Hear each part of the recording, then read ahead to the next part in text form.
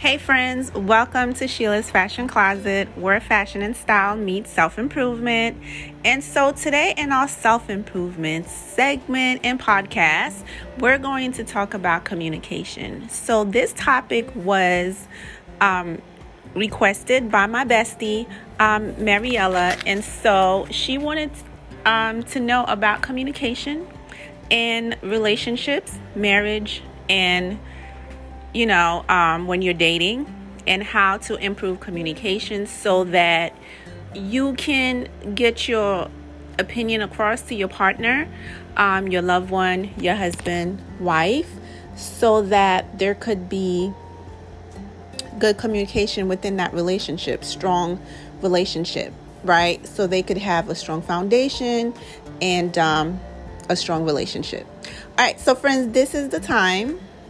Friends and family, this is the time where I invite you to find a peaceful corner, get you a nice snack so that we can have this chat, okay? So let's get started. All right, so of course I'm going to use myself as an example, right? Because I'm speaking from my own perspective and my relationship with being married, having kids, and just in life in general. So I'm going to use myself because I think it gives clarity to my listeners when I use myself, because then they can relate to what I'm saying. And my purpose here is for you guys to really get what I'm saying, to get the instruction that I'm putting out so that you can use it in your own life and you can be successful at just doing it. So just giving random example would not really do the job for me. And the key is I want you guys to retain this information, apply it in your life, and see improvement. Okay?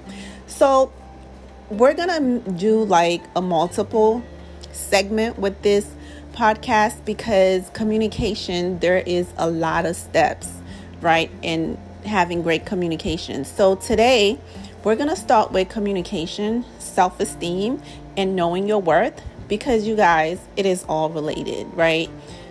In order for you to communicate what you want, you have to be able to stand up for yourself. And in order for you to stand up for yourself, you have to have self-love, and you have to have genuine self-esteem about yourself and know that you deserve better, so that when you communicate, you're communicating from a space of, I'm asking this because I am worth it. And so therefore there will be no negotiation, because if you appreciate me and you value who I am as a person, because I value myself, then I'm going to require you to listen to what I'm saying and for us to be on the same page. So I don't feel like I'm being cheated, right? Or being taken advantage of, or being ignored, because in a relationship it's 50-50. I give you respect, you give me respect, I honor you and you honor me. Those are the key principles to a healthy relationship. So basically my best friend was asking, how do you communicate in a relationship so that your partner value what you have to say? Well, first of all, with me, I realized that speaking from a place of truth is very important, right? Not sugarcoating what we have to say, but basically ask for what you require from that partner or that friend or that family member, because communication, right? It's not just about marriages. And the more we practice all communication skills with friends and family members, coworkers, and so on, then that also kind of like come through our relationship, our loving relationship, right? And so the key is to speak from an honest place, right? Not from our thoughts like, oh, this is what it should be, right? Most oftentimes I find that when we're in a relationship, we think things are supposed to be a certain way. And that is not the truth. There is no blueprint for any relationship. In every relationship, you have to set the tone for yourself, for your partner, for your family, regardless if you were born in that family or not. At a point where you become adult and mature, you should be able to speak from your heart what you expect and what you require from those people you are communicating with. So the key is, right, speak from an honest place and be truthful. Don't be embarrassed that someone else can put up with this behavior and you are not putting up with this behavior. For example, when I first got married, right, there were, the rules weren't yet established between my husband and myself. So we were all navigating through, who does what in the house, right? And just being a woman, we tend, and being really particular about cleaning and stuff like that, we tend to just go around. Well, I tend to just went around and clean up after him, right? Knowing that he has 2 hands and legs and the man can clean up after himself, right? So I would clean up after him. If he came out the shower and the bathroom floor was wet, I would go and, mop the floor and things like that. Because I was thinking in my mind, this is our house. And so it is both our responsibility to keep it clean. However, after a while, I started resenting that. I'm like, okay, first of all, the mop is right there. You can easily mop after yourself after you take a shower. But how does he know that I'm having a problem with it unless I voice my opinion? And so I had to say something, right? So it's not approaching it in a way like, oh, it's the principle of things, something that we all human beings do when we get in our feelings because we haven't communicated our needs. And so it builds up. And in that one time he goes in the shower and make a really big mess. And you're like, hold there, buddy. Hold up just 1 minute there, sir. Like, who do you think is going to clean up this mess? You got the mirror fogged up. Okay. You went in there, took a hot shower. Now the whole place is steamy. Do you have 2 hands? Can you mop after yourself, Mr. Nasty, right? So if we have that approach from build up resentment, the reaction we're going to get from our partner is going to be like, excuse me, where's that coming from, right? Because you're approaching it in a way of disrespect. And by human nature, we don't like to be put on the spot. No one likes finger pointing. No one likes being yelled at. And the fact of the matter is, had I addressed it when I started feeling some kind of way, then we could have worked on a solution, right? But I waited till the point where it's like, I'm not cleaning up after him anymore. It's not my job. He's a grown man, right? He should be able to clean up after himself. So I'm having these conversations with myself, but he's not aware of it. And so when I finally present him with what's bothering me, he's like in shock. He's like, I didn't even know you were mopping after me or I was making this mess, right? And so it becomes an argument instead of communication. And so in every relationship, what needs to happen is we have to speak from our heart. Every time you come out the bathroom, you leave a mess. Can you please clean up after yourself? I really don't like to come in and see all these footprints in the bathroom, right? So just something as simple as that can be resolved by us basically speaking up whenever we find that something is happening that we are not happy with. So don't allow things to build up in the relationship because you feel like other people put up with it, or it seems like you're whining, or it seems like you're overthinking it. If it matters to you, it should matter to your partner, your family member, your mother, those who claim that they love you and care for you. It should matter to them as well, right?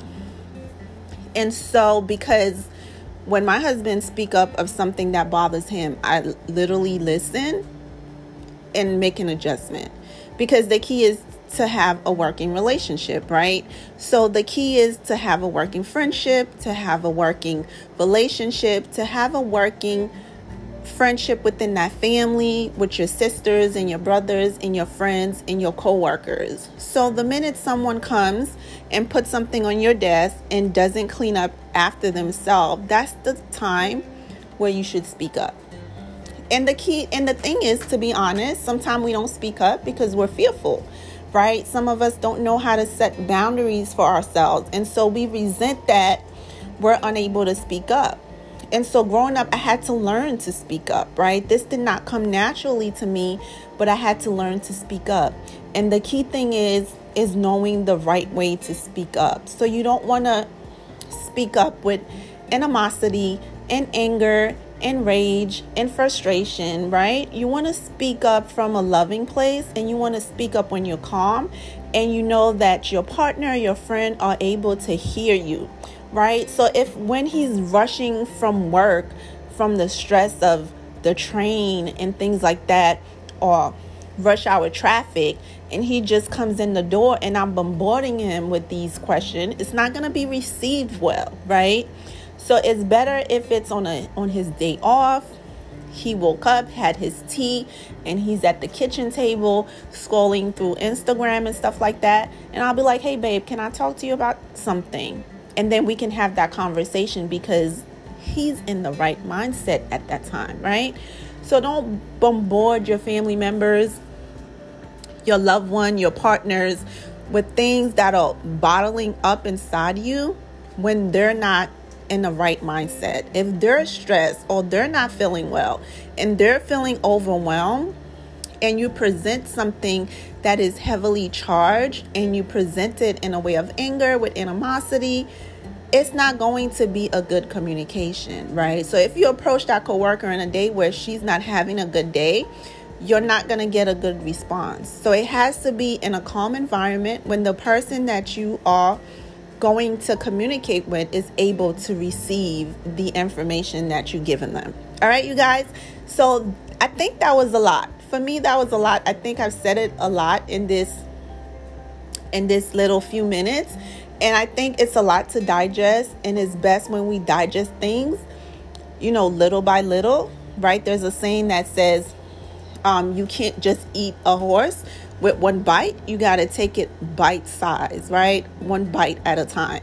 So with communication and with this series, we're going to take baby step and baby bites so that we can ensure that you actually are retaining the information.